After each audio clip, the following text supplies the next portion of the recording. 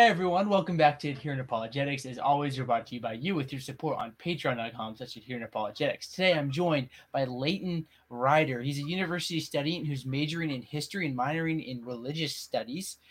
He's done a lot of work. He studies a lot of different fun things, and he studies medieval European ecclesiastic reform and mystic history especially. So lots of big fun words there. And today we're going to be talking about medieval mystic history and the life of someone named Margaret Poirier. I know I butchered that because I don't speak French. She's a Belgian mystic who was burned in 1310 for heresy. We're talking about her life, mysticism, and so much other fun stuff. But Leighton, welcome, man. How you doing? Well, thanks for having me on. Yeah, man, I'm really pumped to talk to you. This is kind of like a unique topic, which makes it so fun for me. It's Yeah, like something you wouldn't think of, just like, what am I going to talk about today? Medieval mysticism and like right. burnings on the stake and all that fun stuff. So like, it's a lot of fun. But before we get into that, can you talk a little bit about like who you are and what you do? Yeah. So as Zach said, my name's Leighton. I'm a fourth year history student in Canada here. I study at University of Mount Royal. That's in Calgary, Alberta. And right now we're going through my honors thesis on the condemnation and execution of Marguerite Porete. And then Zach gave a brief overview on what she was. She's a Beguine mystic in the 1300s. And so far that's kind of what my degree's been focusing on. It started out super broad. Didn't mean to do history at the beginning, but went from World War II history and then found myself falling in love with medieval history and then the scholastics. It's a lot of fun. I've been reading Tom Holland's book Dominion. I don't know if you're familiar with it, and I've just been like, I he's haven't, going through no. like the history of Christianity, and I'm like, dang, there's a lot here. So, what got There's a you lot. interested specifically in like medieval history and like Margaret Poirier, who I'm probably gonna keep butchering her name throughout the rest All of this? good. I'll Got keep you correcting interested in it. all this? Yeah. Like it was definitely when I became a Christian. When I started my degree, I wasn't a Christian. I was agnostic, atheist, didn't really care. Then something clicked where I became a Christian and started to want to incorporate my faith into my schoolwork. It started out with doing Bible verses in essays to have professors, catch this, maybe it'll trigger something. And then as my faith developed in Christianity, I was like, wow, like I want to know the history of my faith. And even more so because medieval history is quite convoluted and maybe misconstrued in some cases. So I want to take it upon myself to address the good and bad. But also, to affirm that it's not all bad. Like there are women like Marguerite Porete who were living their faith probably similar to maybe what a Pentecostal would do today. Just Yeah. very exuberant, expressive about their faith and doing missional work. Um, So why? Oh, yeah, no, sorry. Go. Keep going. You're good. yeah. And so like what got me into her, my supervisor and I were talking about it, Dr. Emily Hutchison. We were just talking about these ideas, and initially I wanted to do Islamic history and Christian experience, but there's something about Marguerite Porete. She was made as a heretic, made out to be a heretic, for writing a book, but there's something a little bit more different about her, and it's not so simple. And so that's what I'm doing with my thesis. Good stuff. So I think for a lot of people, they can look at like history and be like, "Oh, this doesn't matter. Like, why is this like apologetics YouTube channel slash podcast talking about like history? Shouldn't you be talking about like philosophy or like biblical studies or something like that?" Like, so for someone who would say like, "Why is all this like history and medieval and mystics and stuff like? Why does it even matter?" What would you say? Yeah, and I definitely feel like that sometimes. Like sometimes I look at my degree and I'm like, I wish I could be a historian or a theologian or a philosopher. Mm-hmm. But I think that there is importance in history, especially for Christians, and especially when we are living in a contemporary church as we are now, where at least in North America, evangelicalism is quite popular. I notice that we are straying further and further away from traditional church and the universal eternal church, which is the body of Christ, so all ages at all times. And so I think it's really important to acknowledge the stuff that happened, the bad stuff, so that we don't repeat it and we be more like the body of Christ. but also to see the good things in the church, especially during this time, when it might be a little harder to see things like that. Yeah. So one thing a common stereotype that we'll hear of like the medieval period or like the Dark Ages, like from the time of like the fall of Rome to the Renaissance, is like, oh, it's this dark period where the church ruled with an iron fist and they killed everyone and it was brutal and no one was happy and they all cried and there was this Black Plague and all this stuff. So we get this the stereotype of like the late Middle Ages, and the medieval periods. But what do you think? Is there any truth to that? And like when you're studying this, like, is it different than that stereotype? So there is truth to it, like certainly. Like the church was very influential. It was authoritative. But it wasn't so much, say, with the Inquisitions. It wasn't so much that we thought that, or the church thought that this was a heretic, and so we immediately burned them. No. Often there was a trial held.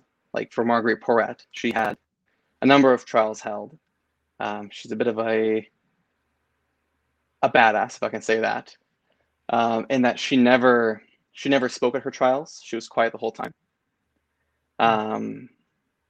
And then once a trial was proceeded, then it would be given over to the secular section of the estates. So there's 3 estates. There's the nobility, the clergy, and then the peasantry, which is just the common people. But the church wouldn't ever do any of the executions. It was always the nobility or the secular branch. But yeah, that's not to say that there was no order to it. There was order. There was a process. There were trials given. Now punishment would be a little bit more radical than what we think of today. But even for Marguerite Porete and the Bates, it wasn't always chop off the head or burn them. Sometimes it was just execution. And in the Council of Vienne, which is 1311 to 1312, 1 year after Porete's execution, that's the punishment for being a Beguine, it's excommunication. And then 5 years later, it's being burned at the stake. But no, it's not always so cut dry that the church was authoritative and brutal. Right. So, yeah.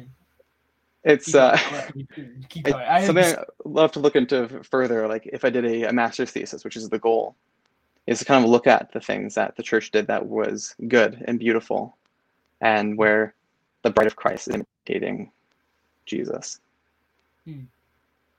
Yeah, good stuff, man. So we're gonna be talking about. I'm just looking at my notes to try to pronounce her name, like Marguerite Porete.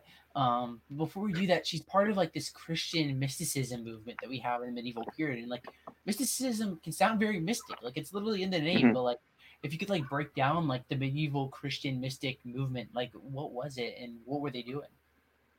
Yeah, so there's a few different things. It wasn't so Marguerite Porete's part of the Beguines, which was a lay non-monastic group, and it's important to focus on the non-monastic part of it. That means that unlike the Franciscans or the Dominicans, they didn't affirm monastic vows. So they were never under the authority of the Pope, which was an issue. It made them controversial. But then you have the spirituals, which were more mystical versions of the Franciscans. And most, people don't know, is most of these mystic movements might seem weird or spooky, but they came out of an Augustinian tradition. So like in Confessions, where Augustine is personifying love. A lot of these mystic traditions are coming out of that, and they're also personifying love.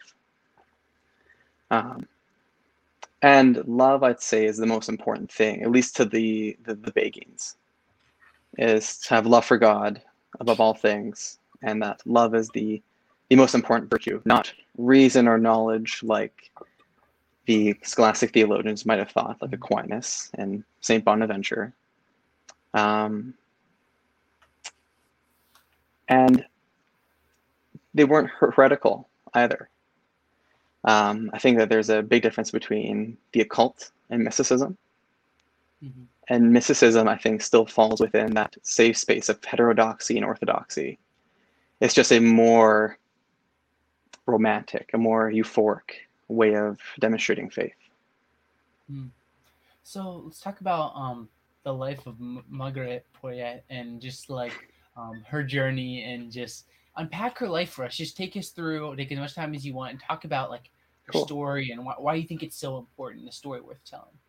Yeah. So Marguerite Porete, she was born in 1250 in Belgium, and then at some point in her life, she moved to France and Paris, France, which is big at this time because Paris, France at this time is kind of like Broadway, New York for theatrics. Paris, France in the 1200s and throughout this classic period is a theological hub of the Christendom. So she moves there and she starts writing. She likely came from a wealthy family because has access to scribes who are writing down her work and distributing it, translating into different languages: Latin, French, English, and maybe Italian. The first three for certain. But yeah, she writes the book called The Mirror of the Simple Souls. That's what this is here. And it's a book mostly about annihilation, and not annihilation as in hell, but annihilation of the soul or of the will. And we can talk about that a little bit later. Yeah, so she distributes this book, and she gets mixed reviews on it. There are some masters and theologians and clergy who love it, who affirm her in it, like Godfrey of Fontaines. He's a metaphysicist and a theologian during this time. He's not too common now, but he was big then. So he affirms her work, which is significant, being that she's a woman. But then you have other theologians, like the Bishop of Cambrai at the time, who says that it's not good. She shouldn't be distributing it. And so she's warned a first time that she shouldn't distribute it. And if she does, then she will face an inquisition. So she takes that warning and she says, stuff it. And she goes and adds on to the book and continues writing The Mirror until it's finished. The second time, she's caught distributing it. Then she's taken in by the Inquisition. Her trial's held. And then it's in her trial that she's condemned to execution, burned at the stake, and then she's burned in Paris, France in 1310 for being a relapsed heretic. Now, what's really interesting about the trial record is that it is very, very quiet on her actual heresy. It says that the book, The Mirror, was in error, but that's about it. Usually when we see heresy like this, or any kind of medieval heresy, they're going to heap on the things that they did wrong, just to really prove without a doubt that they were a heretic. But with Marguerite Porete, it's not her heresy that they emphasize, but her rejection of male authority and insubordination to the inquisitors. She disobeyed the Bishop of Cambrai the first time when she was told not to publish it. Then she published it again and she got caught. And then with her inquisitor, William of Paris, she wouldn't respond to him ever. And that's what I argue is the reason why she was burned at the stake. But the reason why I think she's just so fascinating and important is she doesn't show up very often in the secondary sources. Secondary sources, are you familiar with secondary sources? Mm-hmm. Yeah. Primary sources. Yeah, like I thought so. Secondaries, like kind of comes out later. Yeah. Yeah, you got it. Mm-hmm. Yeah, so secondary sources are sources that. Class here and there. Yeah, you got it. For people that don't know, secondary sources are sources that are produced from historians like Tom Holland, who are writing about the time. Not a lot of historians write about her, and so as a historian, you'll have to jump on stuff and make an improvement to it and add. What makes her really special, I think, is just her struggle and experience. She's a woman in this time, writing a very influential and important work, I think. She has big ideas, and she wants to be maybe not a leader, but a teacher or a helper in the church. And she doesn't get that opportunity. And so it's probably because of that I want to give her agency and bring her story up. There's another thing too with medieval theologians and scholastic historians. We love to talk about Thomas Aquinas and Bonaventure, all these male theologians. But I also want to give emphasis to women who are writing intellectual works at the time as well, just because they're not as brought up, but are also important, especially if we're looking back to the body of Christ and the eternal church. It's not important just to not only mention the men, but also to acknowledge the women who have given time and their lives, in Brett's case, to emphasizing Christ. Right, so much stuff. So when you think of like the life of Margaret, I'm just not gonna try. All good now. When you think about her life, like what you talk about this emphasis on like not just looking at the men in church history in the scholastic period, but also the women like her. Like, what do you think makes her so special? Like when you're writing a thesis on her, like what do you admire so much about her and just her life and her work? There's a few things. First of all, I admire that she's able to get an audience. There are some women like Hildegard of Bingen. She was a woman in the late 12th century, so in the late 1100s. She was writing to the nobility on how nobility could be saved. Kind of divine right kings type of thing, where if you're born into a higher nobility, it's because God wanted you there, and your salvation was secure. Kind of some iffy theology. What I love about Margaret Porete is she's not writing to the nobility. She's writing to the lame, the poor, the weak, people like you and me. And she believes in salvation for all people. And so that's one thing that drew me to her, is that her mission was for the people who were thought to be last. That's kind of thing about the last will be first and first will be last type of thing. The second thing that's really interesting about her, she's writing in the early 1300s. Martin Luther doesn't come around till he doesn't do the thesis until 1517. But she's got some early Protestant writing in there. And as an Anglican Protestant, it's really cool to see the first little hairs of early Protestantism. Like there's John Wycliffe in England. And I don't make a heavy argument for it, but you could definitely make an argument that Margaret Porete and the Begins are doing the same kind of thing, where there's hints of early Protestantism.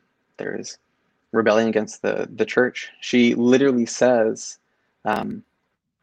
it's faith without works that earns salvation, which at this time is crazy, because in the Catholic tradition, it's works and faith.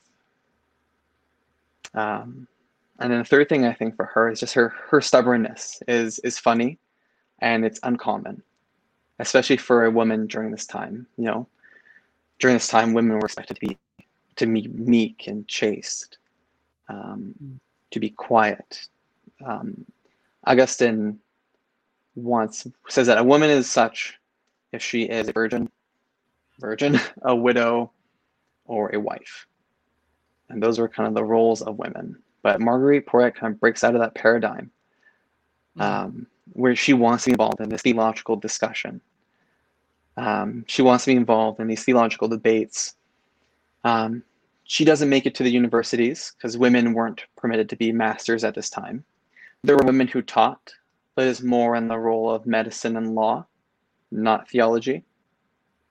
There's instances of women who disguise themselves to look like men so they could do theology.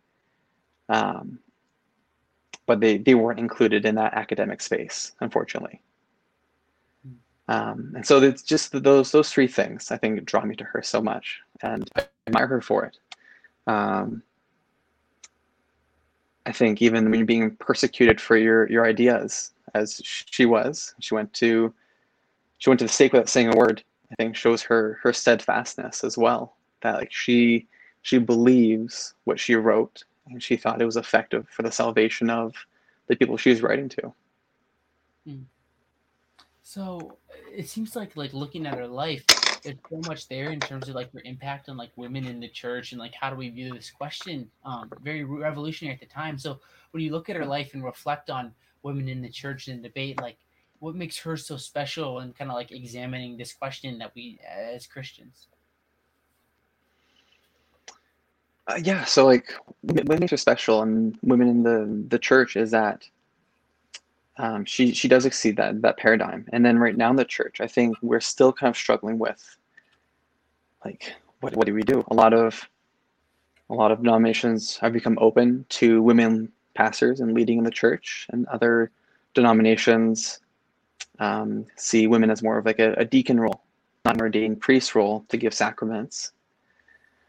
And so looking at Margaret Porete, I think we can see an example of a woman who is trying to find her place in this role. Like I said, I don't think she's trying to become a leader because that was a strictly male role at the time. But I think she has a heart for teaching, and I think that's really important. Hmm. So another interesting topic that we can kind of like unpack here is this idea of heresy. I remember earlier you talked about her being like burned at the stake, but Yeah. it's very different like in like the literature like regarding like why she was burnt and like the mystery there. So like when you're looking at like her life and like heresy and all these things happening in like the medieval period, like what's going on, and like how did like the medieval church view heresy, and like why was Mm. she exactly like burned at the stake, and all that mess of stuff. Yeah. So in 1215, the Catholic Church, or the Church, sorry, the Church has the Fourth Lateran Council. This is a big council. It sets doctrine, theology, orthodoxy, arguably up to the Council of Trent. So it's a huge standardization of Christianity. Number 3 is on heresy. Canon number 3 is on heresy. And the opening line is something like, heresy is that which contradicts the Orthodox, holy Catholic faith. So that's a pretty clear definition of what heresy is. Yeah. And then you're like, okay, well, what's the holy Orthodox Catholic faith? And then Canon 1 answers that. And it's what you and I would expect. It's the Athanasian Creed, it's the Nicene Creed, the Apostles' Creed. It's the affirmation of God in the creation of the earth. So anything in contradiction to that is a heresy at that time. And there's a really cool theory by another historian. He specializes in medieval heresy, R.I. Moore. He says that at this time, the Scholastic period, 1200s through the 1500s, there's 2 forms of heresy that the church perceives. The first kind is the kind of thing that Margaret Porete, if she was guilty of a heresy, would be this heresy. And the Beguines like her. She wasn't alone in her ideas. There were other Beguine women. But R.I. Moore says the first kind of heresy is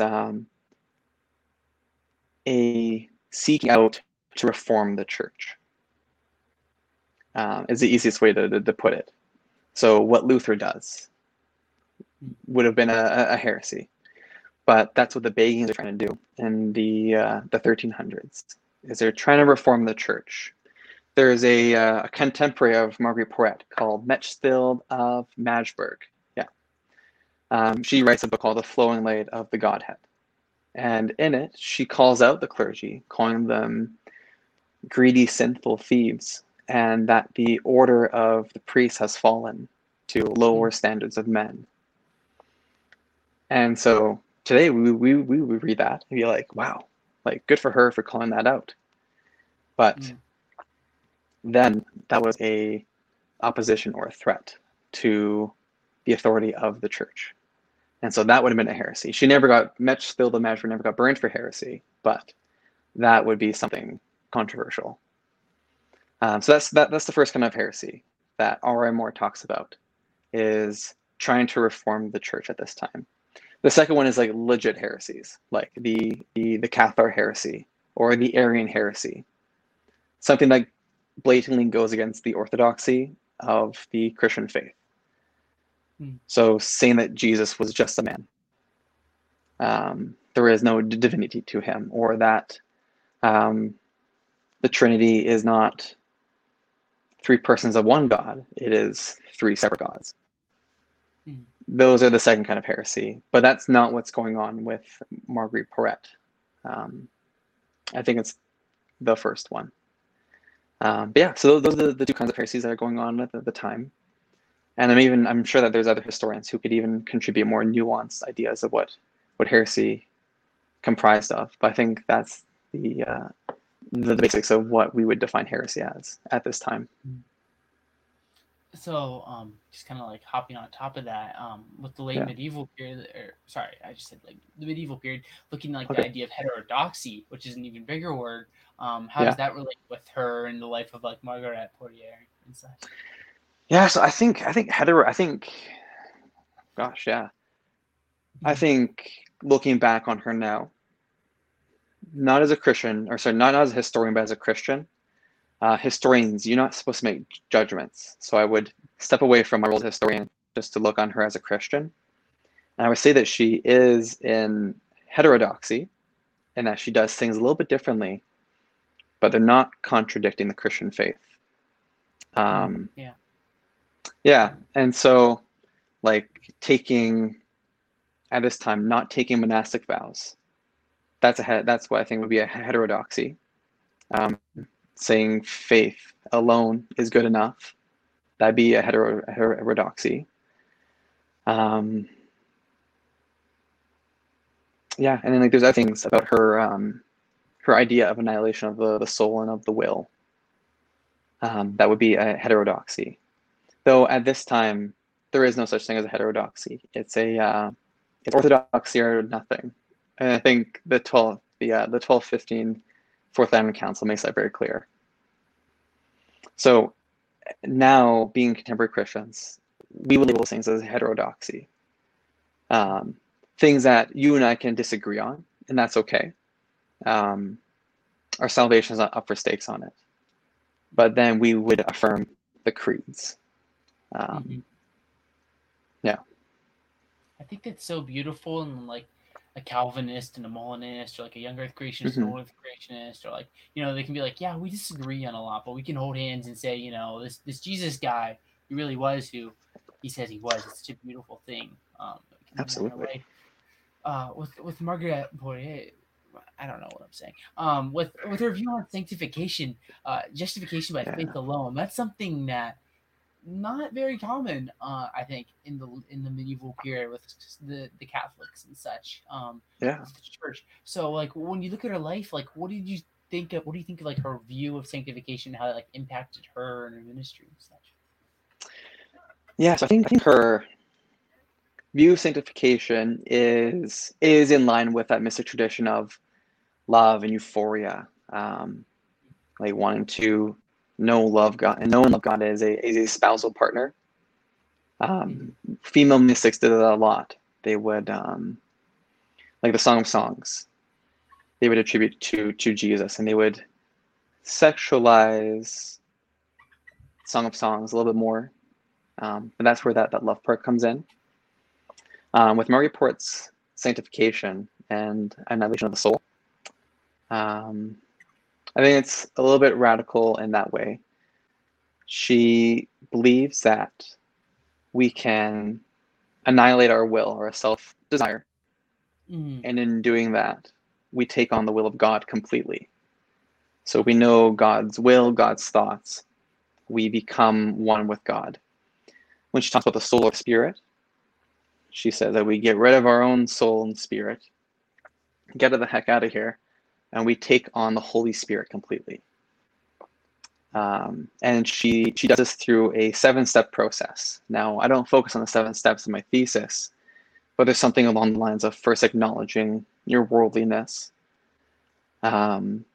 working to get rid of it by working for the people, serving the people. Beggings were probably the most recognizable thing that we would see to nurses. Be one of the earliest types of nurses that we would recognize. So they're treating lepers. They are preaching to people who are poor or sick. They have a very missional heart. a very missional way about them. But it's doing those kinds of things. Those are works, but that's not what earns you the salvation. That's what helps to take away these worldly desires. And then once you've done away with your worldly desires, you start to set your heart and mind on God. And then you start to enter this process of annihilation, where you annihilate your own will. Once you've done that completely, Porritt says that you are taken up to heaven briefly to get a glimpse of heaven and what it looks like. And then you're brought back down to live the rest of your life, but through God's will completely. And so I think it's a really good thing to strive for. But I'm of the opinion with sanctification that you can't do it. I think that there will always be sins that we struggle with and we wrestle with, even if we've conquered those sins through the help of Jesus and the Holy Spirit. There's always going to be a little nudge or something in the back of your head that wants you to do something. But for Margaret Porritt, it was more of a clear-cut, you're sinful. Once you've done this certain thing, you're no longer sinful. So it's unique, and it's something that we should strive for, to not be sinful. I just think it contradicts inherent natures. Right. So there's a lot here, and we'll start to, if there's any live questions or stuff, we'll answer any questions or super chats. But when you're looking Definitely. at like the medieval period and like Porritt, whatever her name is, just in like you're looking at this like big picture. When you're looking at this all the way back and see everything, like what do you see and like how this relates to like God's grand story and how everything's kind of like folding together? Ooh, that's a big one. Man, I see. I didn't even give you that. That's all good. I like it though. Yeah, I think when I look at Porritt, I look at what she's done, what she's written. I see a church where it's okay to be. This might sound cliche, but like it's okay to be different. Like we each have different spiritual gifts. We're all different parts of the body of Christ. And when I look at Porritt, I see a person, part of the body of Christ, who want to serve God and serve His people, but just did it in a time. She was before her time, I think. And I think it's important that we realize that even today there are people who were before their time, perhaps, to speak. And I think it's good to be open but critical about things that we allow into the body of Christ, that people are going to work in different ways. And as long as for the orthodoxy of the Christian faith, that is the Athanasian Nicene Apostles' Creed, a good conversation on heterodoxy and ways of being Jesus to people is going to be important. Good stuff. I don't think we have any questions, which must mean you must be perfect. But someone was asking who's Leighton Ryder, and Mr. Phil Fox said, "All I know is I got his butt kicked by Mr. Phil Fox." And that's ruthless. Mr. Phil. Interesting. Throat today. Oh man, Mr. Phil Fox. Now I'm gonna have to remove him because he was mean, and I wanted to be fun and friendly, and he's just like going for the throat. But so much fun stuff here, Leighton. Is there any kind of like closing thoughts, things you want to share before we start to wrap things up here? Yeah, well, I mean, I appreciate you having me on the show. So it's really good to talk about. Like, like medieval history. It's important. I love it. I think it's important for, especially Christians. I think it's really important for Christians to know. It might not always be the most fun thing, but it's where our theology comes from, or a good chunk of it, especially if you're a Thomist or you're a Catholic. I think it's really important to know where those theological roots come from and the environment that they came out of. So I would definitely encourage people to look into your faith, look at the whole history of Christianity, the whole history of the eternal church and each Christian that's gone before you, what their experience was. And our experience is different in some ways, but similar in others. Looking at how Christians who have gone before us have conducted themselves in certain circumstances. Right now is a really confusing time, but the church has gone through arguably worse times. Mm-hmm. And I think it's important to be rooted in that it's not just modern Christianity, that modern Christianity is just a very small part of a bigger picture. And that entire picture is the Church of God and the Church of Jesus Christ. We do have one question here, which says from Marcy Hernandez. Thank you for your question, Marcy, which says, what is the value of Lateran 4 in light of this? Oh, gosh. I think I know Marcy. I don't know if she's talking about the Fourth Lateran Council. Probably. I don't know. Like the value of Fourth Lateran Council was to set the standard for Christianity up until the Council of Trent.